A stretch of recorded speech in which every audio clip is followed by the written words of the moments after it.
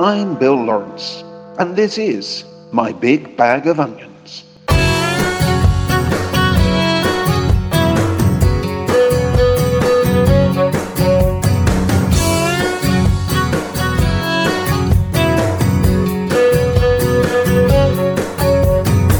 They got from Maine to California, broken hearts that pass unknown. And through this night we'll share a lover on that dog radio. I got so many beats so lonely, hands pressed cold against the phone. The young stars are standing right ahead.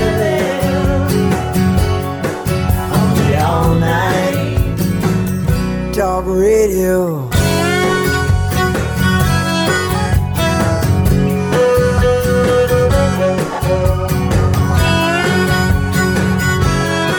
Only all night. Dog radio. Hey, yeah. Hey, yeah, yeah. Climb up here beside me, we can ride and find a friend unfound. Put your foot up on the laughing gas and drive your brain around. Only bus, take all of us. All of us, take only bus. Ain't nothing in the world like a white-skinned girl. Make a Union Jack and make your flag unfurl.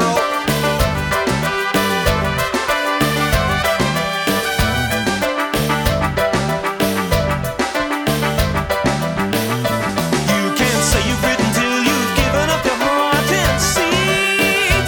Man, that lady clip you with your ticket, make your trip complete. Only bus, take all of us. All of us, take only bus. Ain't nothing in the world like a black-skinned girl. Make your Shakespeare hard and make your oyster pearl.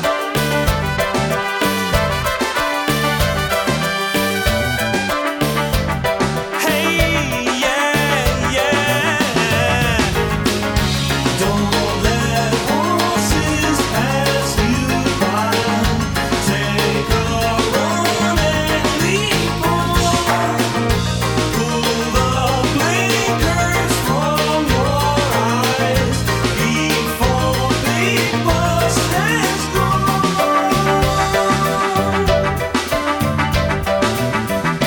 We'll be stopping off in every shop until you find that maid. Don't waste time, go on and taste them, or why don't you fill your plate? Only bus, take all of us.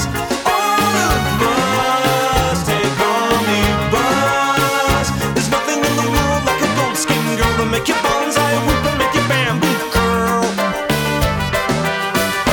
Only bus, take all of us. All of us, take only bus. Only bus, take all of us. All of us, take only bus. Ain't nothing in the world like a green-skinned girl, but that don't mean to say you can't.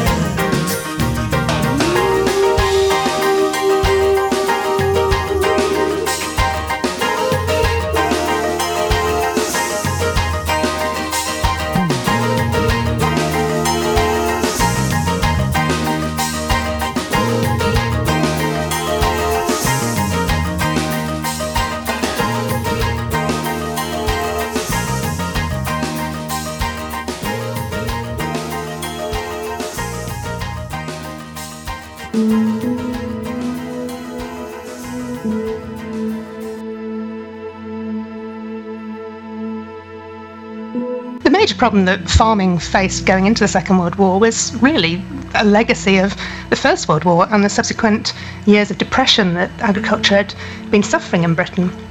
And really, there were problems of lack of investment, problems of lack of confidence. A lot of farmers really didn't feel they had the confidence to plan their production, that they were going to get fair prices for the inputs they were placing in into their industry. And so there was a real problem about ensuring that farming was as productive, as efficient as it should be.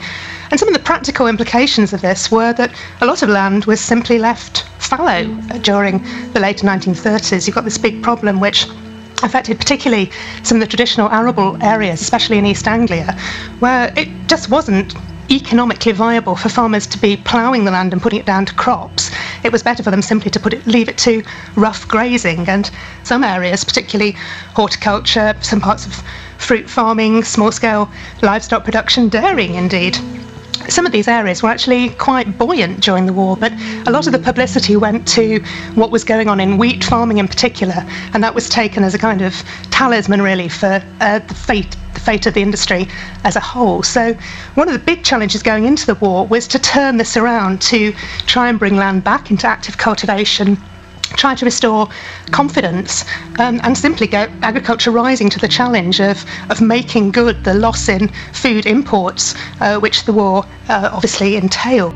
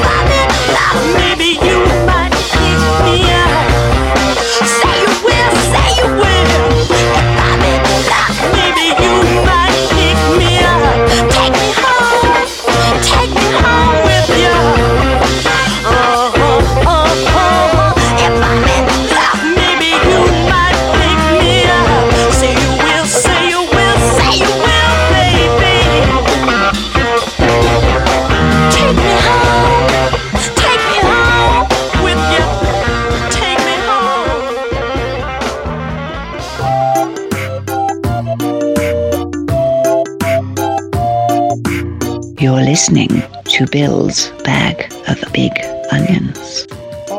Big bag of Bill's onions. Bill's Big Bag of Onions.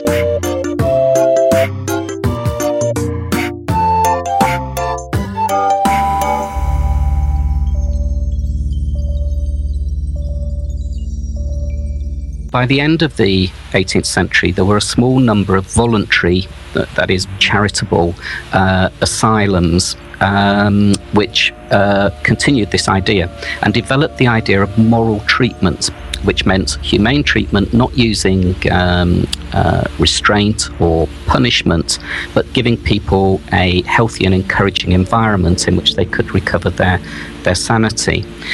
Now, what then happened, because some of these were perceived as being quite successful, and the most famous one is the York Retreat, which was run by the Quaker Tuke family in York. It was felt that this should become treatment that was available to everybody, including paupers, including the destitute and the impoverished. And so from 1815, local counties were allowed to build asylums, and this began quite slowly, and a small number of these were actually Britain's first state hospitals rather than charitable hospitals. A small number of asylums were built around the country. It really started to take off in the 1840s when new legislation actually required counties to build asylums. And by the end of the century, there were over 300 of these institutions, many of them housing 1,000 people or more. So there was a very big shift towards institutional asylum provision over that period. This has got nothing to do with onions. There is no bag, and I might not be Bill, but something's big.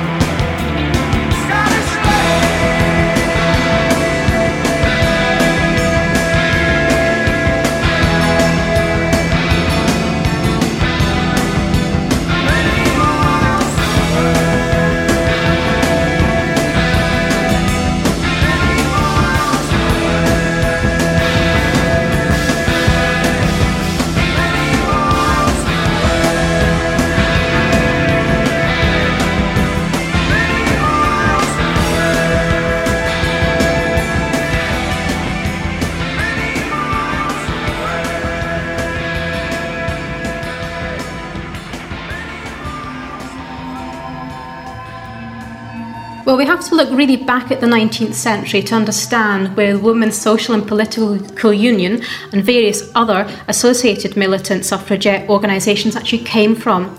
And in 1832, under the Reform Act, women were effectively locked out of the political system for the first time, because the clause actually said that the vote was given to a certain number of male persons.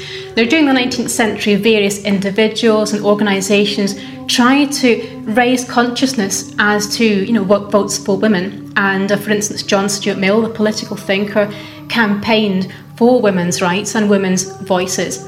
And then we also see a link, especially at the end of the 19th century, towards women and political disenfranchisement and sexual and gender inequality.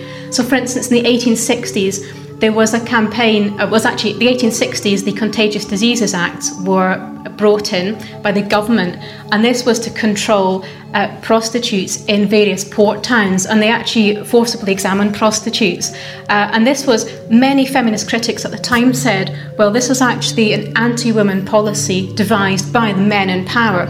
Okay. So at that time there was a link, and this link continued with the Women's Social and Political Union, this link between women's sexual discrimination and the lack of the vote and the lack of the voice.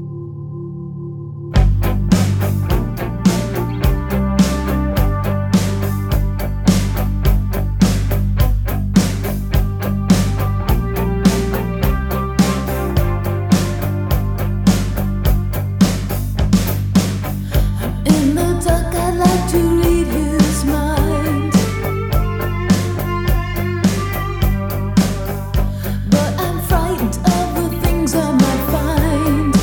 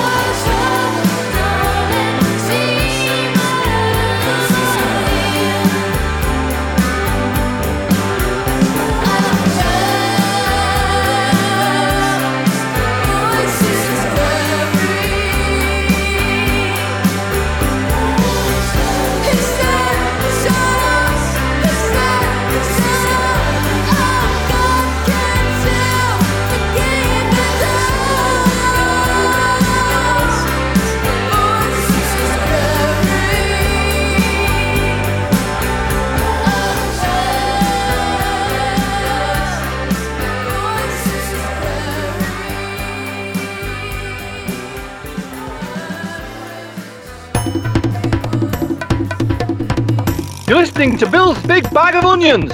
Onions. Onions.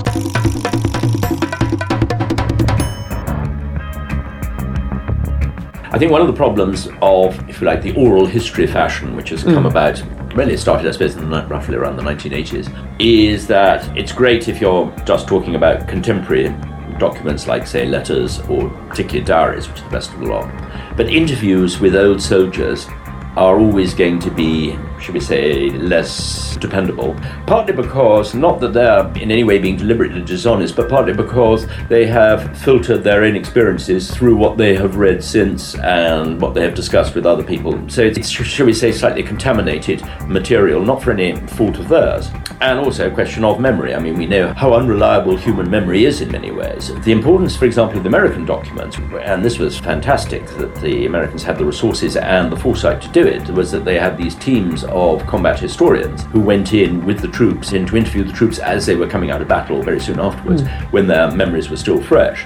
This has been a resource which has been around for a long time, but has actually really hardly been used at all by historians, which I find astonishing. But anyway, the official historians, American historians, who were, I think, outstandingly good, used this as background material, but they never quoted from any of it. So that was a huge resource. And lots of other interviews done very soon afterwards create a sort of, if you like, a huge body of material. And there's no need, in fact, to go to interviews with soldiers and veterans 50 years, 60 years, now it's almost 70 years, 65 years after the event.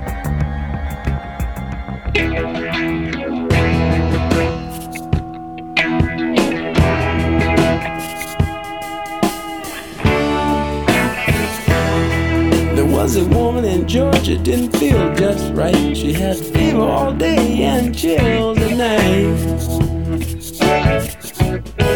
Now things got worse, yes, a serious bind. In times like this, it takes a man to style like getting out of a bind. A doctor of the heart and a doctor of the mind.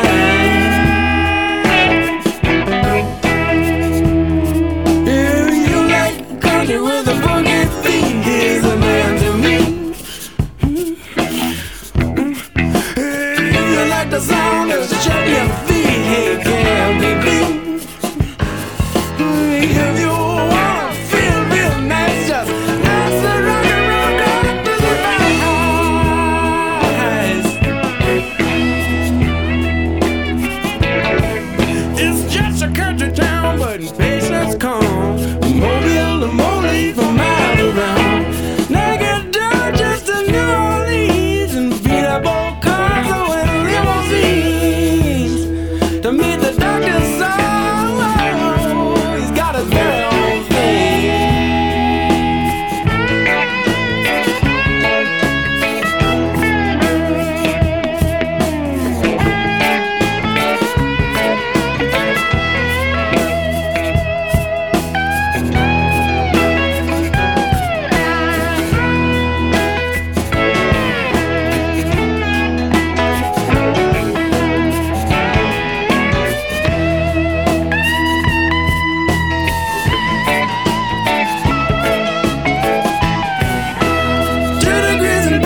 A PhD in swing, he's a master of rhythm, he's a rock and roll king.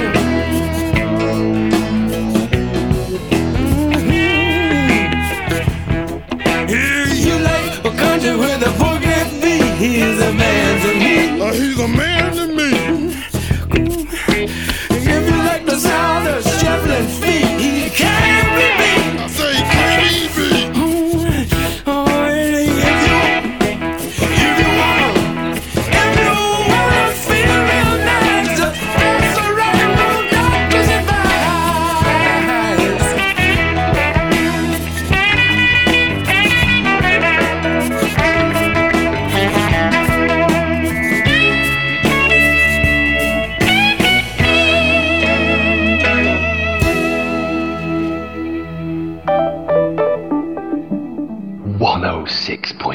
FM with Bill.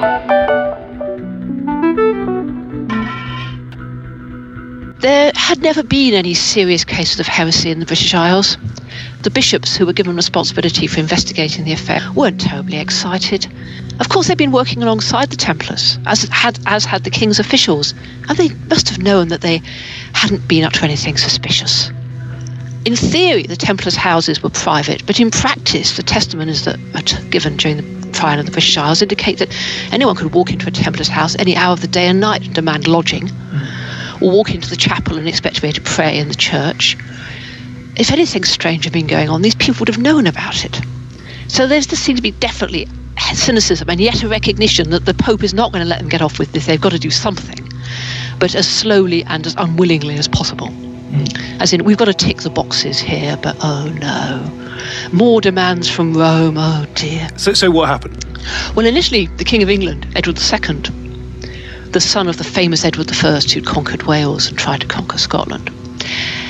Edward II, unusually for him, stood up and said, I'm not going to do this. Edward is not known for standing up against people, but on this occasion he said, I deny the Templars are guilty of heresy. They have always served the King of England well. And he wrote to his relatives abroad, and he said, we must stop this. It's quite obviously untrue.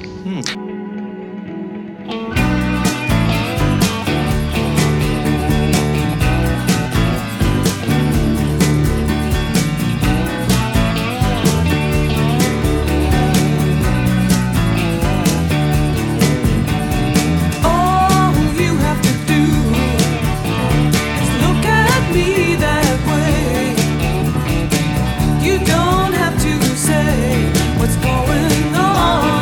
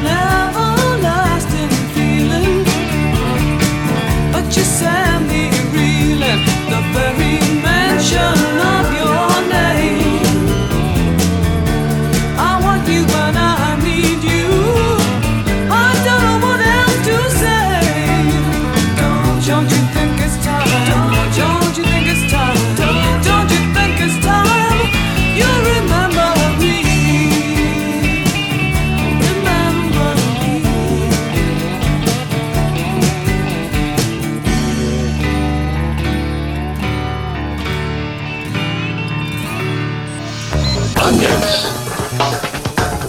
Big bag of onions. Onions. Onions.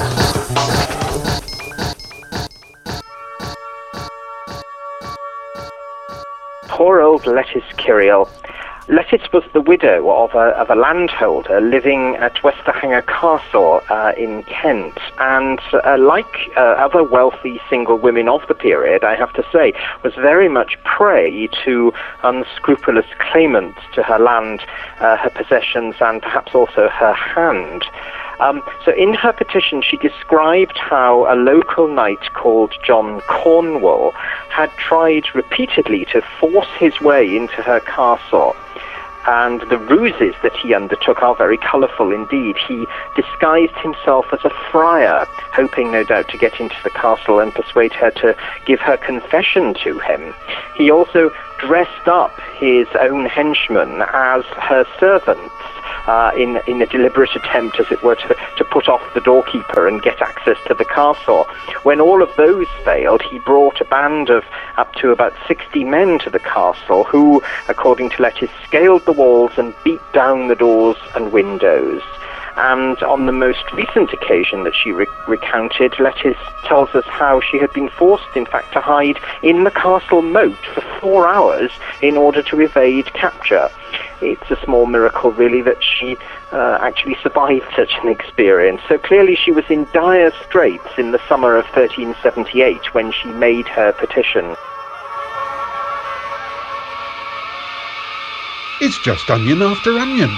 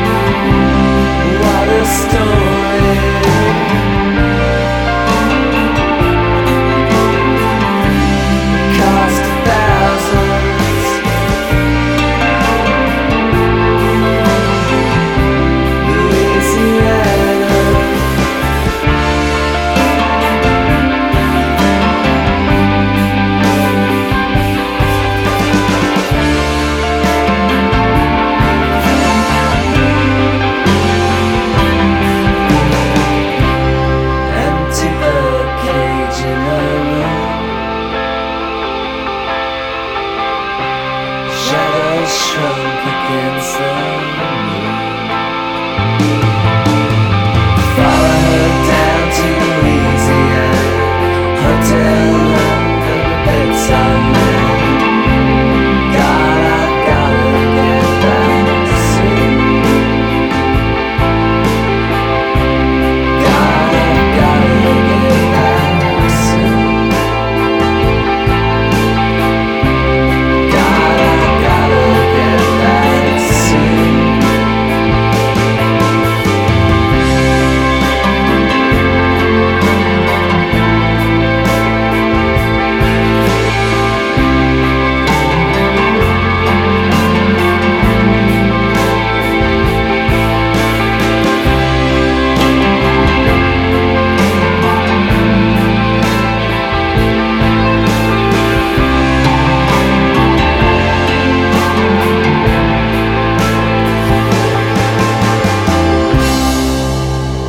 Bill's big bag of onions, of onions, of onions, of onions. The higher social strata, or the traditional groups that had enjoyed high social status but perhaps saw themselves as being threatened by new upwardly mobile groups, wanted to demarcate their status vis-a-vis these lower strata, or especially the sort of nouveau riche strata. So they often laid down what clothing you could wear if you were of a particular social rank, and for bad people below that rank to wear things like fancy furs or imported textiles, or to invite more than 12 people to their weddings. So really, sumptuary laws were often quite lax for better off people, for courtiers, for members of the nobility, but quite strict for people, peasants, ordinary artisans. Sometimes the elite used them against one another. So there would be a tendency for people who were, for example, a village vicar might try to use the sumptuary regulations against another member of the professional classes who he saw as, in a sense, challenging his monopoly over what it meant to be an educated professional living in a village. So although the sumptuary ordinances were often used by higher social strata against lower ones, that was only one of many motivations. Sometimes the higher social strata used them against each other.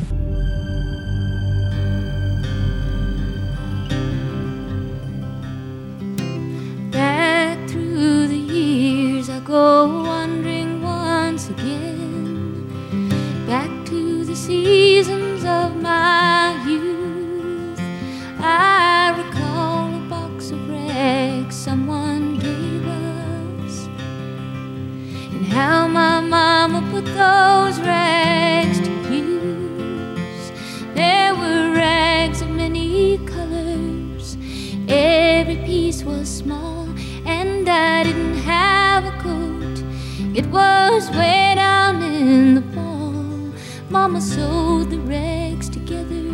She sewed every piece with love. She made my coat of many colors I was so proud of. As she sewed, she told a story from the Bible she had read about a coat of many colors Joseph wore, and then she said, perhaps this coat will bring you good luck and happiness. And I just couldn't wait to wear it as Mama blessed it with a kiss. My coat of many colors that my mama made for me, made from only rags, but I wore it so proudly. Though we didn't have much money, I was rich as I could be in my coat of many colors my mama made for me.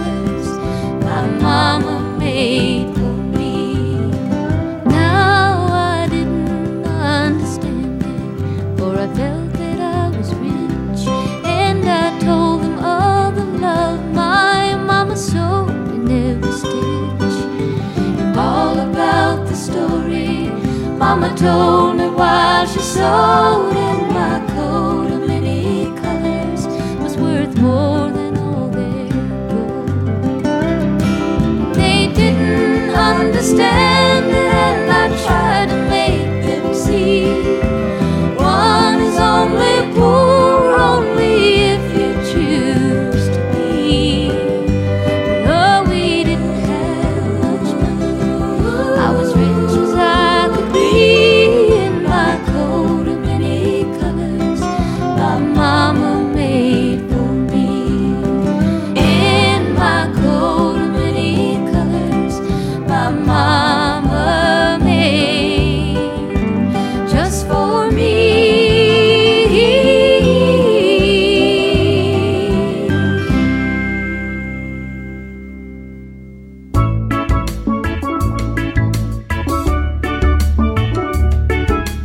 You're listening to Bill's Big Bag of Onions.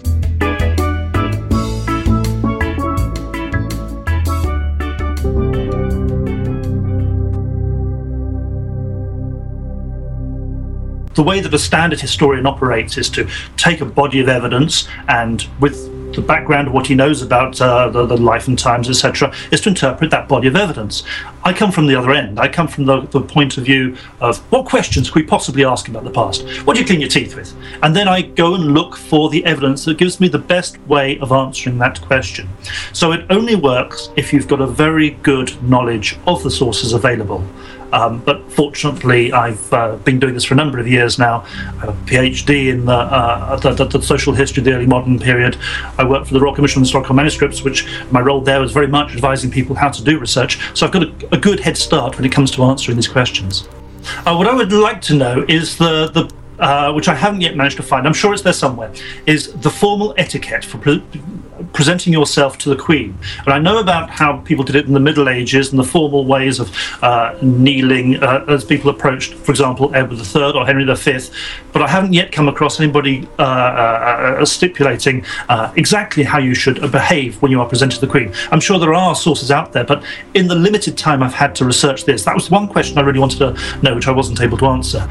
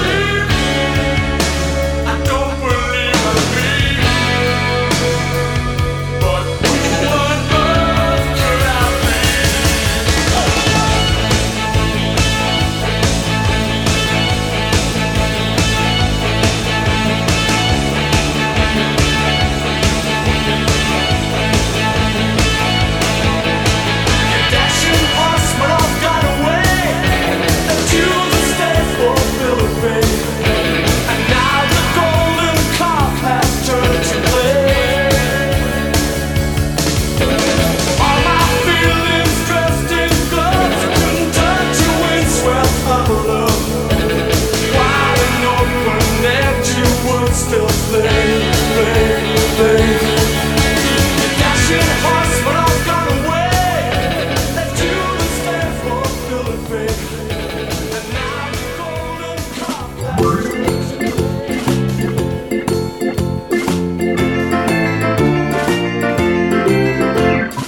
You're listening to Bill's Big Bag of Onions.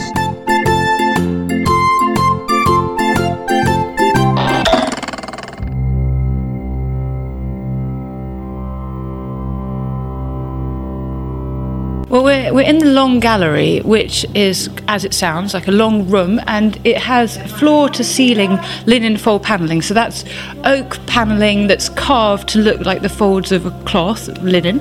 And what's distinct about this long gallery is that these panels are beautifully carved with signs of heraldry, coats of arms and devices of all the people that the person who built this house knew in the 1520s. So it has this incredible quality of being a kind of visual who's who of Tudor England. Everybody that William Lord Sands, who was the builder, knew is represented on the walls here. There were a few medieval buildings here, but really Sands made this house. He created a very large house. What we have now is a very small version of the original. Sands was a courtier under Henry VII and under Henry VIII, and it's under Henry VIII that he really rose. He became Knight of the Garter, he was created a baron, and he was given a position at court that he had great authority, so that he also had a lot of money, and he came to the Vine to build himself a house that reflected that wealth and status. And this room is one of many rooms that did that by displaying his connections and his wealthy associates.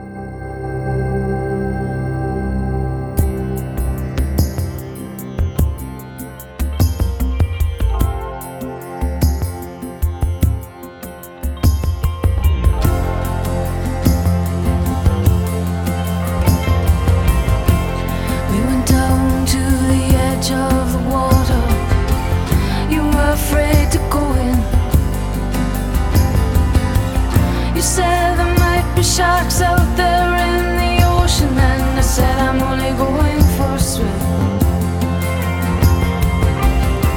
And I was swimming around in a circle. I wasn't always in view.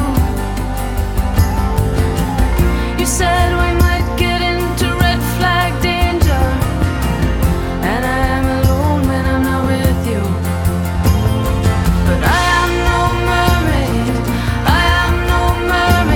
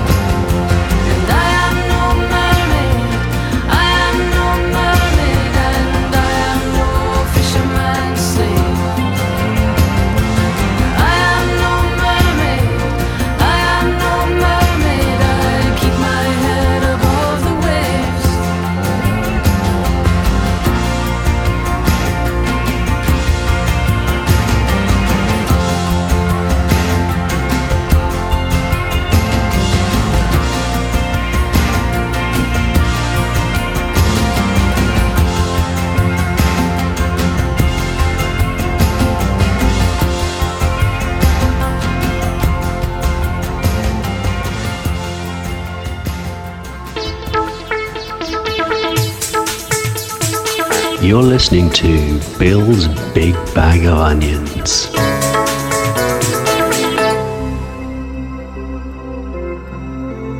In theory, the way the system worked was that you employed customs officers, as you do today, who police the ports, collect revenue and prevent people from lading or unlading goods illicitly.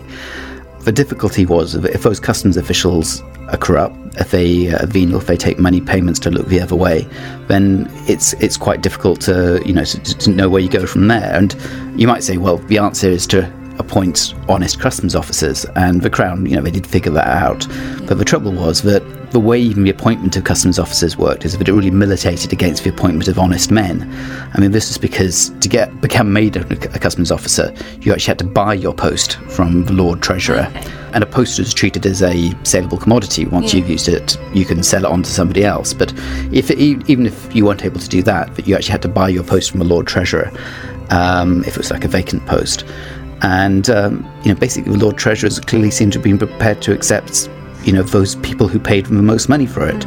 One really good example from Bristol in the 1590s concerns the searcher ship of Bristol, which is a kind of the main person who's responsible for trying to stop ships from being laded or unladed illicitly. And there's an application from a noted Bristol privateer, in fact, who wants to be made searcher of Bristol. He writes to Lord Burleigh, the Lord Treasurer, who's also, and everyone knows Burleigh, he's Elizabeth's main man, he's the chief minister of the realm. And he offers him £300.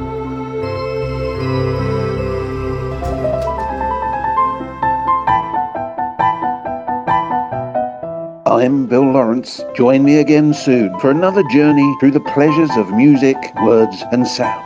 Be seeing you. Bill's Big Bag of Onions has been produced and directed by Adrian Cohen and is a Guppy production for Colne Radio.